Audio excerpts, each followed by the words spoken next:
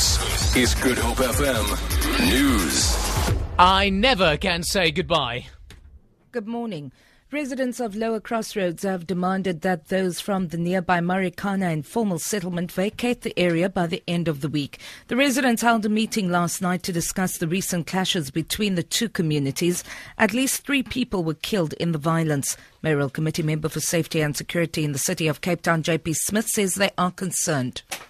We'll be deploying resources again there and continuously, and SAPS will have to as well, to try and keep the peace come the end of the week. There are private property owners who own that land and who are busy with eviction proceedings and other legal actions. So it's not something the city can drive. We can't drive an eviction there, nor can we render services to those residents.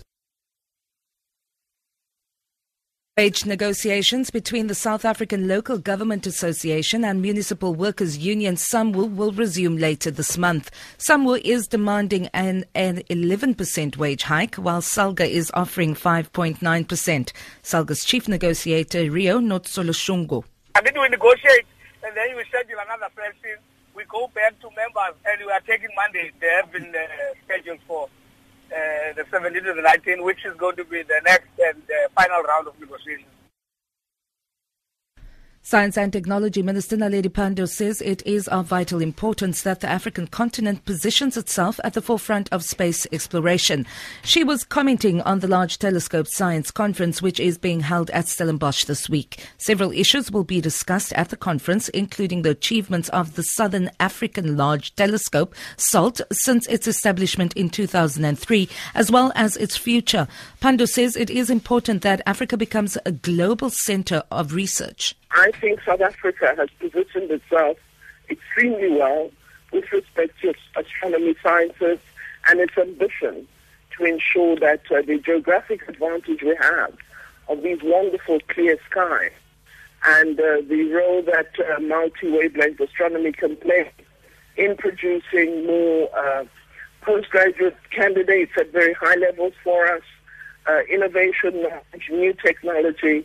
It's just a wonderful opportunity for Africa to showcase its intellectual and innovation abilities.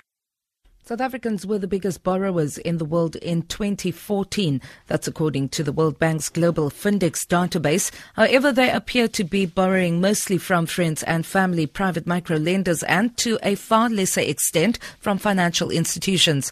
Kumbuzile Tabete reports. Interviews were conducted with 150,000 adults over the age of 15 from 140 different economies.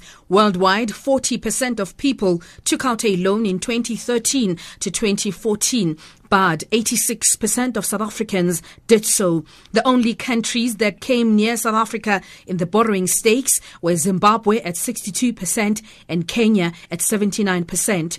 30% of adults in South Africa said they would not be able to raise funds in a crisis if they were expected to do so within the next month.